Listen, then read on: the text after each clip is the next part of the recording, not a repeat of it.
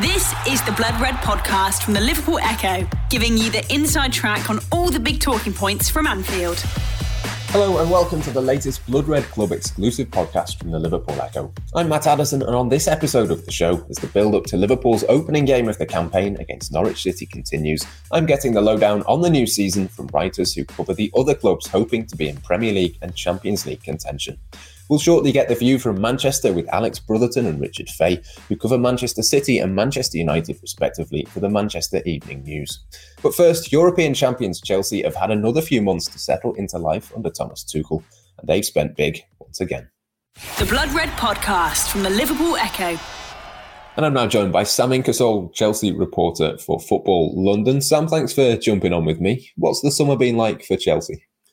It was quiet until a few days ago when the news broke that Romelu Lukaku's signing should be agreed imminently, or well, it was agreed over the weekend, and he should be joining up, which is a huge move, not just in terms of the transfer fee. I believe it's about £98 million, but it addresses the big area that Chelsea needed to address from last season, where they struggled for goals under Thomas Tuchel. So that was.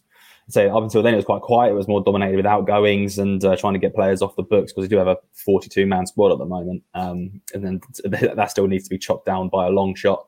But yeah, so it had been quiet, and then it's all of a sudden just kicked into gear. And they've had a fairly decent pre-season, unbeaten in pre-season. A lot of not really in terms of friendlies. They had to cover behind closed doors games. One against Peterborough, and another was an intra-squad game. Another one they've got planned for August the 15th of all days, which is obviously a day after the season starts. But yeah, they played and beat Arsenal in the Mind series, drew with Spurs in the second game, but ended up winning that competition, that pre-season triangular tournament that they won. So it's another trophy to add to the cabinet anyway, and beat Bournemouth as well. So they've had a relatively good pre-season. Thomas Tuchel's given minutes to a lot of players. He's tried to give everyone minutes to state their case, because as I said, they've got a massive squad. So yeah, it's probably been a bit truncated with players returning at different times as well. Players often been training in 4 separate groups at Cobham because it's such a vast squad, and the different times that they've all been coming back. Players that have played in the Euro finals and semi-finals have only really been back in for about a week or so. So it's not been it's not been easy. It's been unique, as Tuchel described it. But yeah, it's certainly been a busy summer in terms of pre-season training and trying to get everyone fit at the same time, at roughly the same time. But in terms of transfers, yeah, it's been pretty quiet until this whole Lukaku nonsense kicked off at the weekend. I think it's important, isn't it, that Thomas Tuchel's had this pre-season, he's had this time. I know you said it's been difficult for him, and I think it's been difficult for a lot of managers across the Premier League. But for him to have come in sort of midway through last season, to have this time, that must be sort of hugely important. Have you started to see signs that he's implementing things and will do things maybe a little bit differently and more how he wants it next season, or possibly was even the back end of last season already showing those signs? I think it was back end of last season. We've seen it all in pre-season so far, and all the friendlies that he stuck with this back five with 3 centre-halves and 2 wing-backs. That was so successful last season. Chelsea only conceded 18 goals in 30 games under his watch last year in the second half of last season. So it worked well. It's what helped them to the Champions League final and to win it against Man City and got them into the top 4, because they were somewhat sketchy at the other end of the pitch in front of goal. So they were very much built on their strong defence, and that seems to be the same going forward this season. He's going to stick with that formation because it works. He's got the personnel there. Obviously, that squad he just inherited from Frank Lampard and had to go with it and put those players in the positions that he thought they were best, and it worked really well. So there's no reason to suggest why he would have changed it any time over the summer or going to a back 4 or something like that. It just didn't seem like the right and logical thing to do. So having that time with pre-season was obviously good for Tuchel, because he was completely parachuted in at the deep end late last January. Didn't have any time to make any moves in the January transfer window and had to deal with what he got. Admittedly, it was still a very strong squad. Don't get me wrong. It's not like they didn't have a bad squad in the first place, Chelsea. When under Lampard, he just wasn't getting the best out of them. And yeah, so he's looking to bring in Lukaku, which looks likely, and perhaps another centre-half, but that would probably be about what would probably be about it for Chelsea this summer in terms of making moves, because he's, as I say, got such a strong squad already as it is. It's now adding Romelu Lukaku to it. It's expected to compete for the title now. Chelsea were certainly top 4 contenders, but now adding Lukaku, they're expected to really compete now with City and whoever else might be up at the very top this season. I'm really looking forward to this season because I think there's going to be quite a few teams that are going to be up there or thereabouts. So Chelsea are certainly going to be one of them now that they've got this marquee striker that they needed that's not Erling Haaland, but is Romelu Lukaku. So, I mean, it's not exactly the worst alternative that even if it is an alternative, it's not the worst player that you can be bringing in. So, yeah, it's been an interesting pre-season for Tuchel. He'll have certainly managed to get his message across. He's an elite level coach. We all know this. Knows exactly what he's doing. He's a Champions League winner now. And yeah, I'm really looking forward to seeing what this season's going to be like, because it's not going to be too much different from the last 6 months, I don't think. But I imagine there'll be some tactical tweaks here and there that he'll probably throw in to try and confuse a few people, including myself. How big a thing is it to sign Lukaku? I mean, it's a big statement signing. It's a lot of money, 98 million or so, isn't it? And it sort of feels like that was maybe the one bit of Chelsea's squad that needed strengthening. That was the one area that they were not quite as strong as in other places. Is it almost the final piece in the jigsaw for Thomas Tuchel? Pretty much, yeah. We saw Timo Werner didn't have the best first season. Wasn't bad by any stretch, but he certainly didn't have the best first season in charge. So Olivier Giroud's obviously now gone. Tammy Abraham hasn't really convinced Tuchel. I don't think he's still very much on the up for sale this summer if anyone wants to meet the price tag. And as we saw multiple times last season, Chelsea were very wasteful in front of goal. I think they were one of the worst in terms of overperforming their expected goals. Last season, they created plenty of chances, but just didn't stick them away. They were winning games 1-0, 2-1 by the vast majority. I think they only scored more than two in one game, I think, in the Premier League, and that was against Crystal Palace when they beat them 4-0 at Selhurst Park. So goal scoring was a struggle. It was always going to be the case that they were going to sign a striker this season. This summer. That was always the priority. Erling Haaland was the name that's been banded about for ages, but Romelu Lukaku was deemed a more viable option to be actually be able to sign, and Inter Milan have eventually relented when Chelsea put their third bid on the table of £98 million in cash with no players in exchange. And seemingly that's what Inter Milan have relented. They were holding out for 100 million, but what's 2 million in football? Let's be honest. So it certainly could be the missing piece that Chelsea needed to just take them over the top. They've got an incredibly strong squad.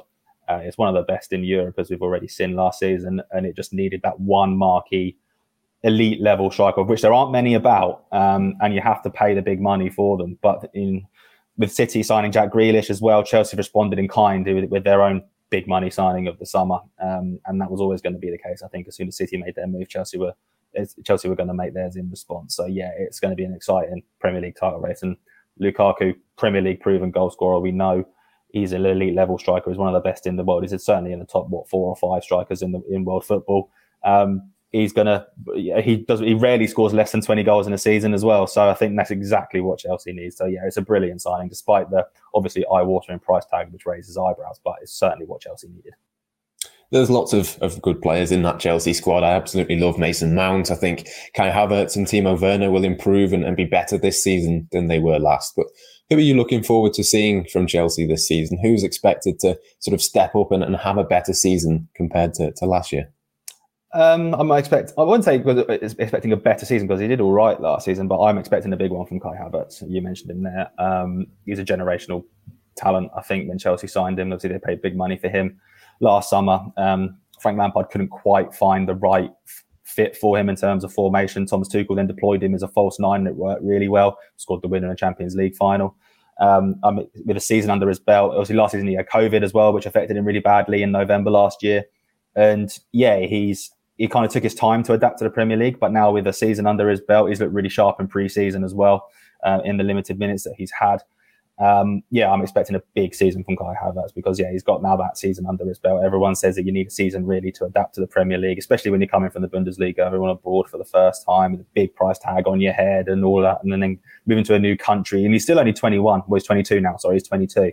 So he's got so much time on his side. And I think, I'm really looking forward to seeing how he fits, especially with Lukaku obviously coming in. He will be that focal point, number 9, where Havertz plays. I think he's going to thrive off someone like Lukaku. Alongside and Mason Mount as well. So I'm really looking forward to seeing how Kai Havertz gets on. I think he's going to have a big season. Yeah, it's certainly an exciting prospect, isn't it? All of those attacking players. You think of Christian Pulisic as well. You wonder how he gets a game and he's still there, and all of those different options. But just in terms of sort of Liverpool and from that Chelsea perspective, how do you view Liverpool? What do you think Liverpool are going to do this season? And do Chelsea see Liverpool as one of those teams that they're going to have to beat to be at the top of this Premier League table? Oh, without a doubt. With Liverpool, they're not going to have that horrible injury crisis of last season. I don't think that's not going to happen again. That was almost like a once in a blue moon kind of. Blue moon, can't be saying that, Man City and whatever, but you know what I mean.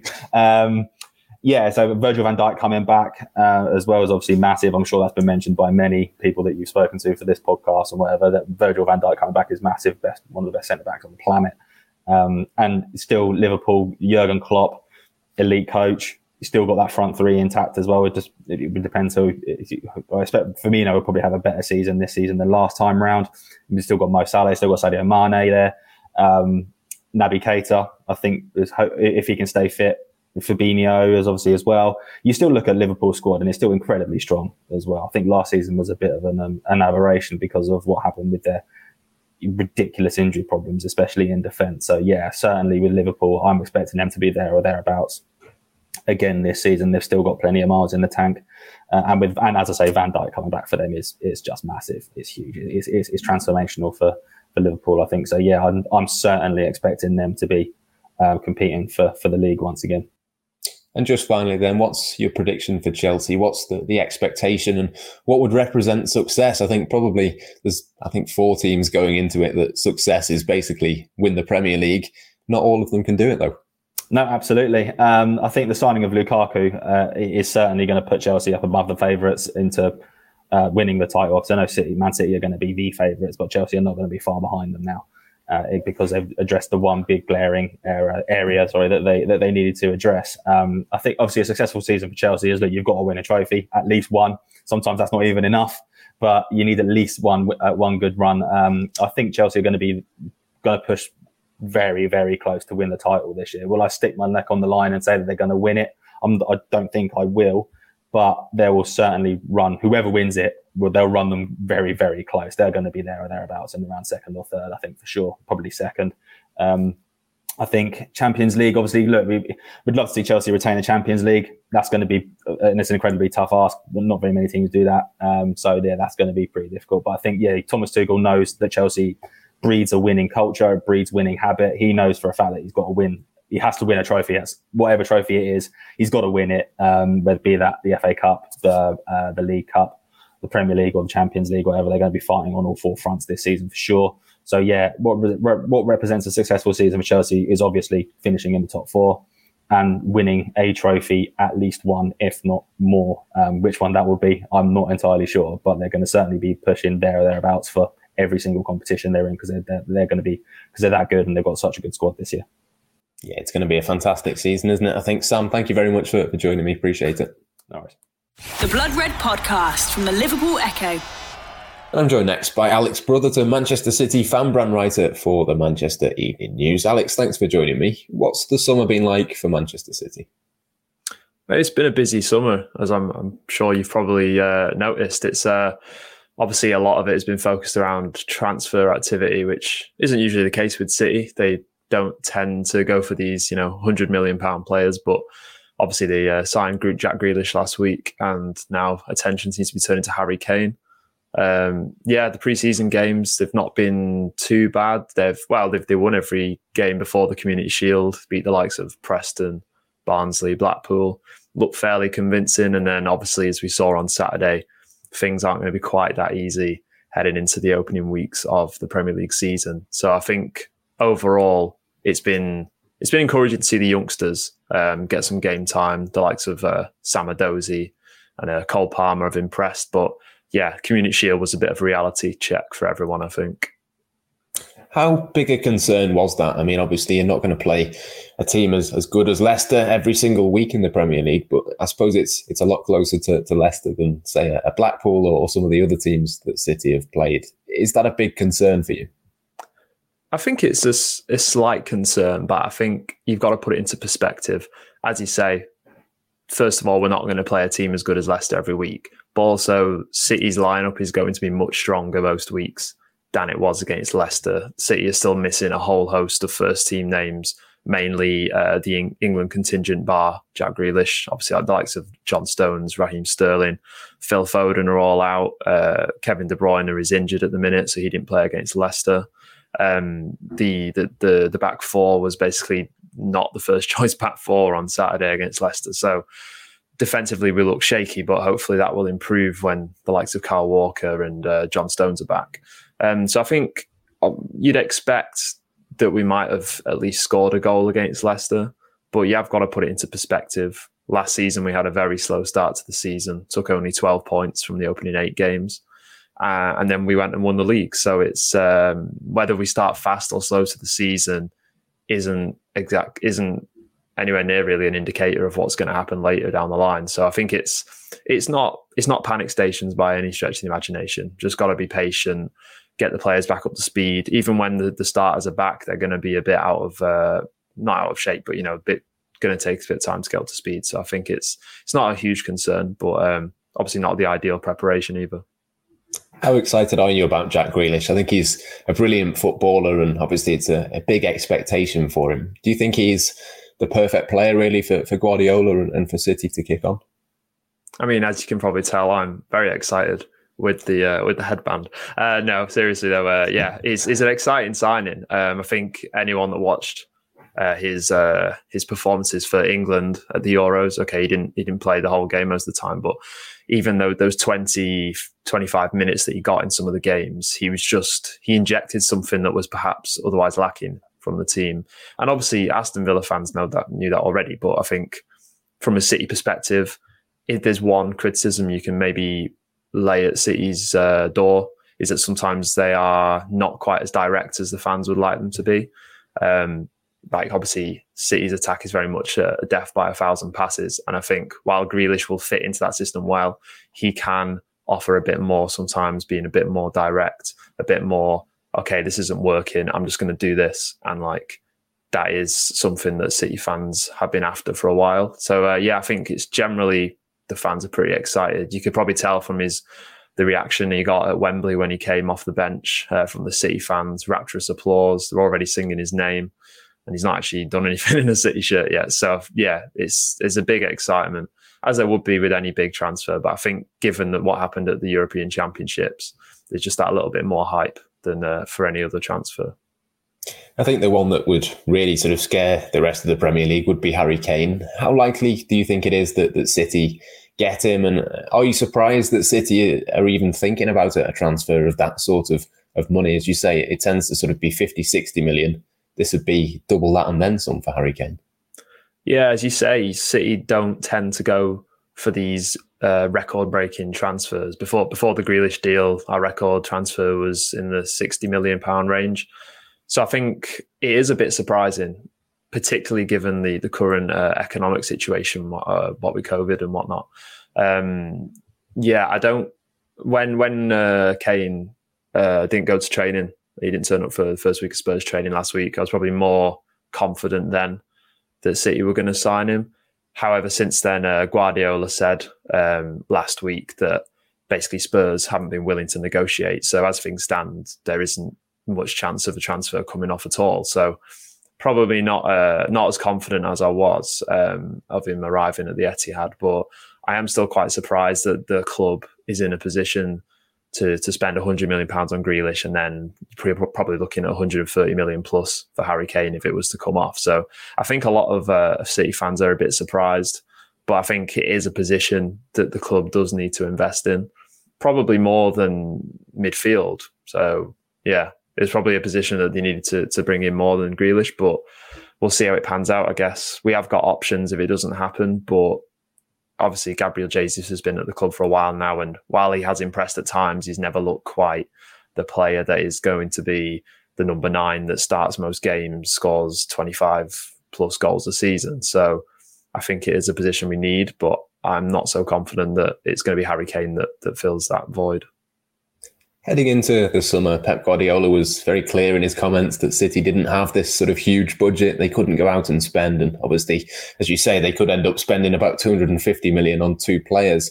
I know that's raised a lot of eyebrows from Liverpool fans and from lots of other fans. But what do Manchester City fans think about it? Is that something that bothers you, or is that something you think about? Or is it just a case of it doesn't really matter because if at the end of the summer City have got Grealish and Kane, then it makes City better?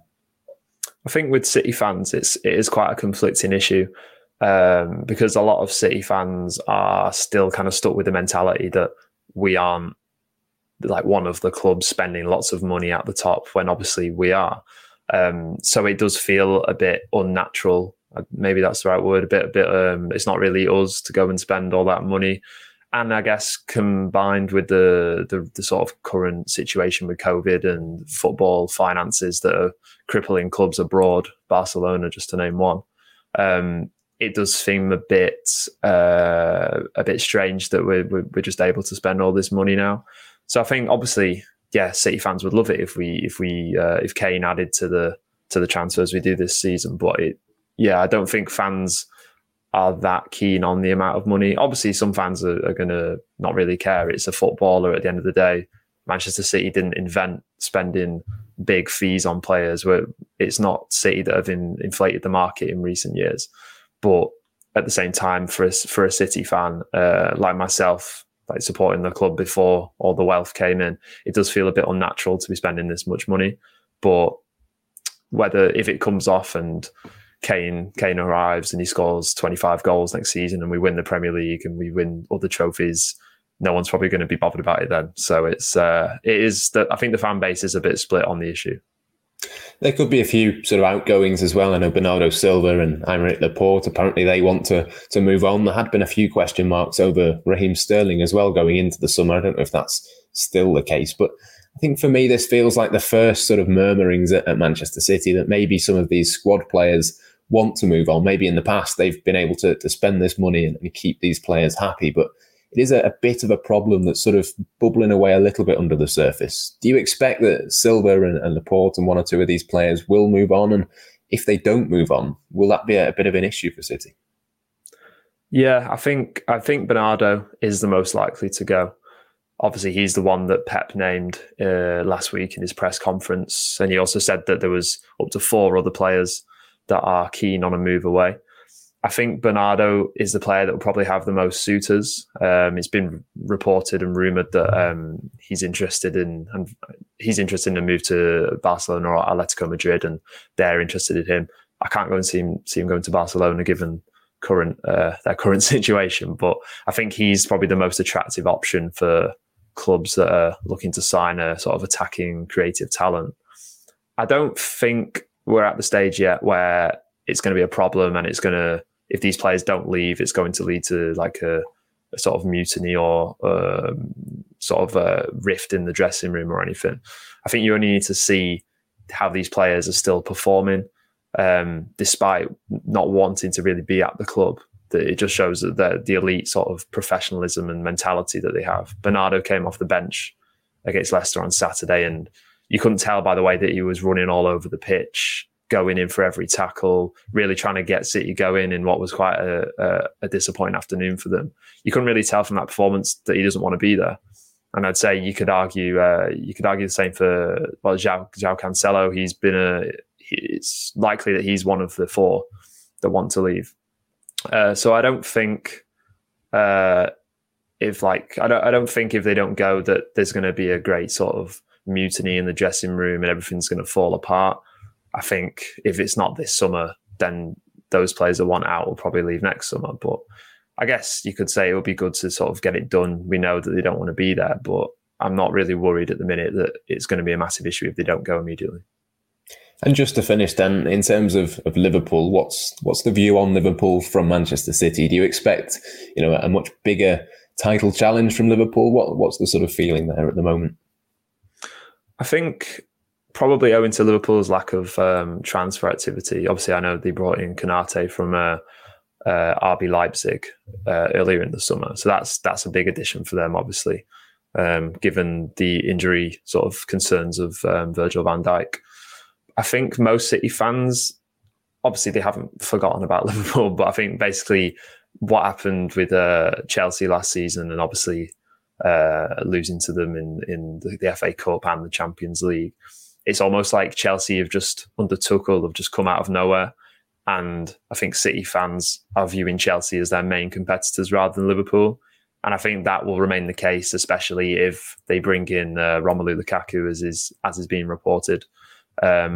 Personally, I do think that Chelsea are probably more well positioned to challenge City's title. I think Liverpool wants to get Van Dijk back in, and he's got a run of games. I think they'll look much more solid than they did last season. And as I said, the addition of Konate can only be a good thing. I just wonder with Liverpool if, obviously I think you find every year teams need a bit of regeneration in their attacking department.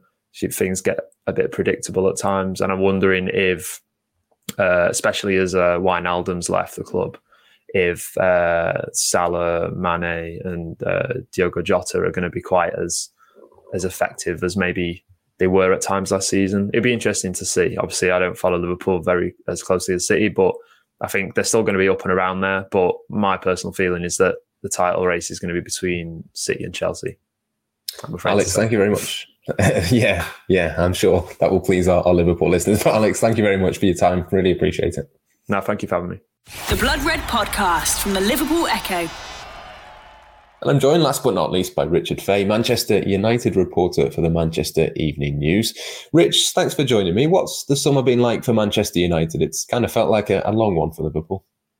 Yeah, it's been weirdly quite positive for United. I mean, they're used to sort of being in the position where they operate slowly. United fans have always had this sort of theory that they can only sign one player at a time, and that transfer negotiations are always long, drawn-out affairs. And if you look at last year in particular, United signed 4 players across the 2 deadline days. They had Garlo in January, and then in October they had Telles, Cavani, Facundo Pellistri and Ahmad all joining the club. So it's been a breath of fresh air, really, because Sancho and Varane, 2 world-class players, have arrived with relative ease. There's not been much of a challenge with either player. And of course, they are still substantial fees, and you can't start acting like they're bargain buys, but they do seem like really smart additions to a side which last season had shown, glimpses of a world-class nature, particularly in attack. You've got a side which already has someone like Mason Greenwood. It's got Paul Pogba, Bruno Fernandes. Now you're adding Jadon Sancho. I think there is a lot of positivity around United. And I think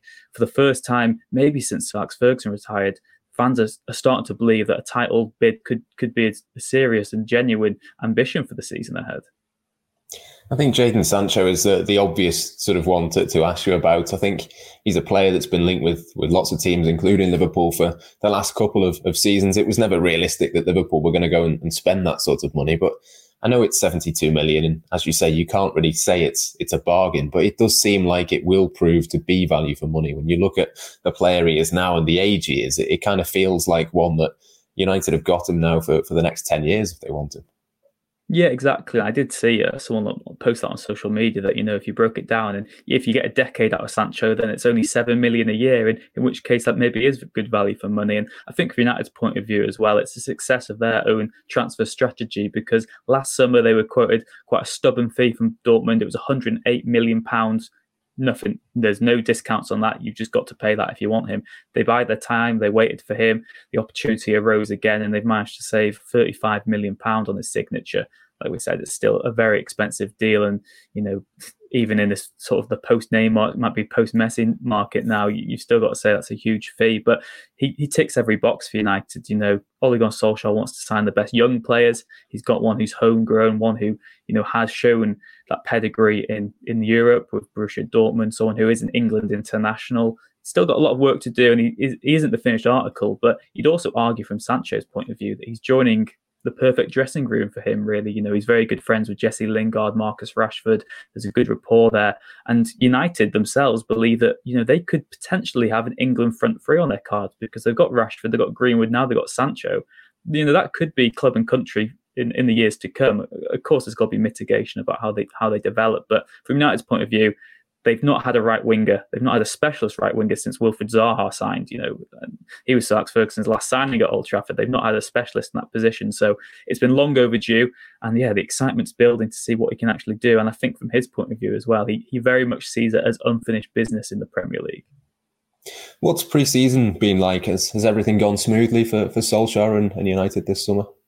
It's been a tricky one. I mean, last summer United only played one game for the new season. They lost that to Aston Villa and they weren't prepared. They were undercooked. And in the end, that poor start to the campaign cost them. And Solskjaer's already said, he said it last week, that you can't win the title in the first 8 games, but you can certainly lose it. United know that they've got to get points on the board early on. It's not been ideal. Just a week and a half ago, their 4th pre-season match against Preston was cancelled because of a false COVID outbreak. It was contained, and all the tests turned out to be false positives. And that didn't actually worry United too much because they did test the next day and it was all under control. But yeah, they lost out on a valuable match, and it means that the win against Everton at the weekend was the only game in which many of United's senior players have actually played. There were 6 players involved at Old Trafford on Saturday who were making their first appearances of pre-season, and that was David De Gea, Victor Lindelof, Harry Maguire, Luke Shaw, Bruno Fernandes, Paul Pogba came on as well. So United don't have many meaningful minutes really in their senior players ahead of the opener against Leeds. And the other concern is that so many players still aren't back. We've not seen Jadon Sancho train with his first team with the team yet, or that's meant to happen early this week. Rafael Varane won't be announced until midweek, and Edison Cavani, he's had 5 weeks off now since Copa America. So United do still have a very good squad and they've got very enviable squad depth, but there is a slight concern that some of their key players haven't had meaningful minutes and got up to match speed yet. Who are the players that you're looking forward to seeing from a United perspective? Is there sort of an obvious sort of 1 or 2 that you'd look at for next season, or is it just the case that there's a kind of good group now of a few players that make up this good squad?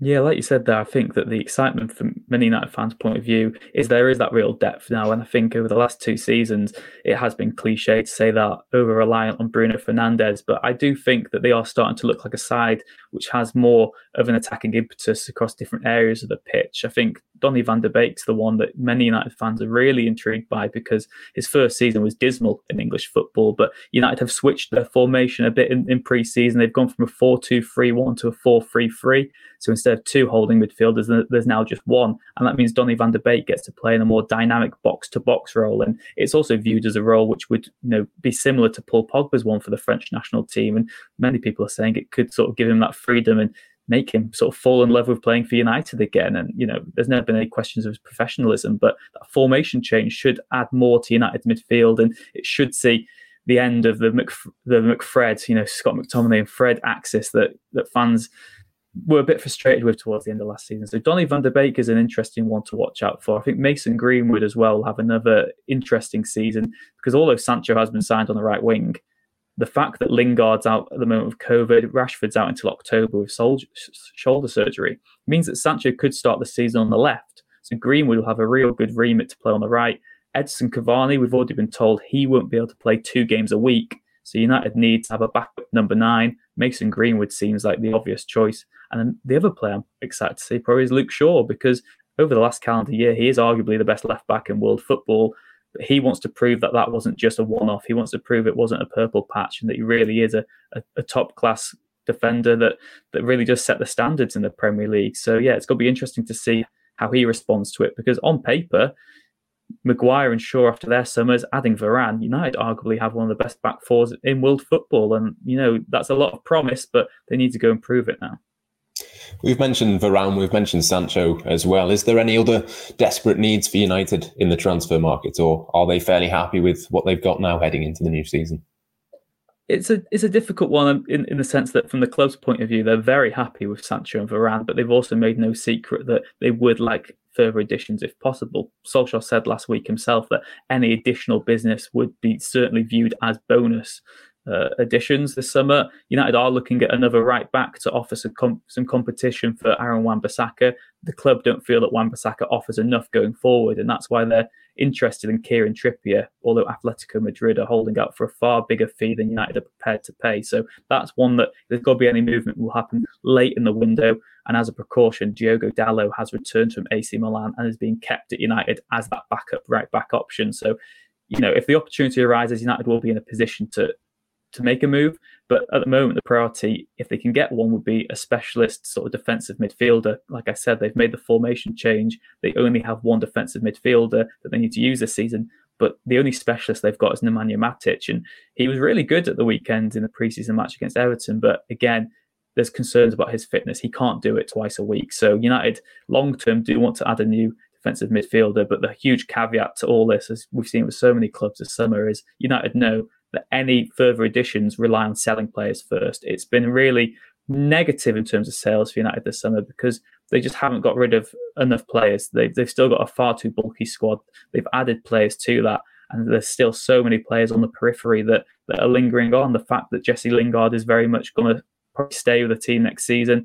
Surely he should have been cashed in on after his fantastic loan spell with West Ham. You've got the likes of Andreas Pereira, who's just hanging on, has no role to play anymore. Anthony Martial, there's rumours saying he could be a target for Inter Milan following their transfer sales. But United still have too many of those fringe players who just need to be cashed in on. And I think that is one aspect particularly that United are jealous of Liverpool for, because Liverpool do seem to have this ability to get really good fees for players who don't really serve a purpose to the first team, whereas United usually reward them with long-term contracts. You mentioned Liverpool there. What's the kind of view from Manchester United of Liverpool going into this season? What do you kind of expect from them? And do you think Liverpool will be up there with United, probably City, Chelsea as well for the Premier League title? I think that Liverpool have been hard done by in the fact that people forgot just how good they are under Klopp. And in a way, they seem to almost be going under the radar heading into the new season, particularly from maybe the red spectacles we view the season and all the social media sort of stuff that we get to see. Fans are very much predicting it to be, like you said, City, Chelsea, United for the title. But I think Liverpool, when Liverpool are at their best and have their strongest team out, they are arguably still the best team in the Premier League. They might not have the squad depth of other sides. And I think that's still something which, viewed from the outside could undermine Liverpool. I don't think that maybe they do have as many attacking options as the likes of Chelsea, City, and now United as well. So I think that from the outside point of view, Liverpool are definitely a team in discussion, but I don't think United fans are viewing them as title favourites at all. And just finally then, from a United perspective, what's the sort of feeling there? What's the prediction? Do you think that they could win the league, or what would represent success is, I suppose, what I'm asking you? Yeah, well, Solskjaer knows that he has to have progress. The fact he's been rewarded with this new long-term contract ahead of the season is evidence that United are happy to do so. Of course, United didn't win the trophy last season, so to still reward Solskjaer with that new long-term deal is real evidence of the faith the club have in him. But United haven't won a trophy now since 2017. That is the bare minimum for the season ahead. It might have to be League Cup, FA Cup, There's not many trophies to win, so I'm not of the belief that they should be ranked in superiority too much. I think any piece of silverware is something that should be praised rightfully. And of course, United's ambition is to try and win the Premier League. But as we saw last season with Chelsea winning the Champions League, you don't have to be the best team even in your division to conquer Europe. And I think United do have that knack of beating teams on the big stage. They can play really nice on the counter if they have to.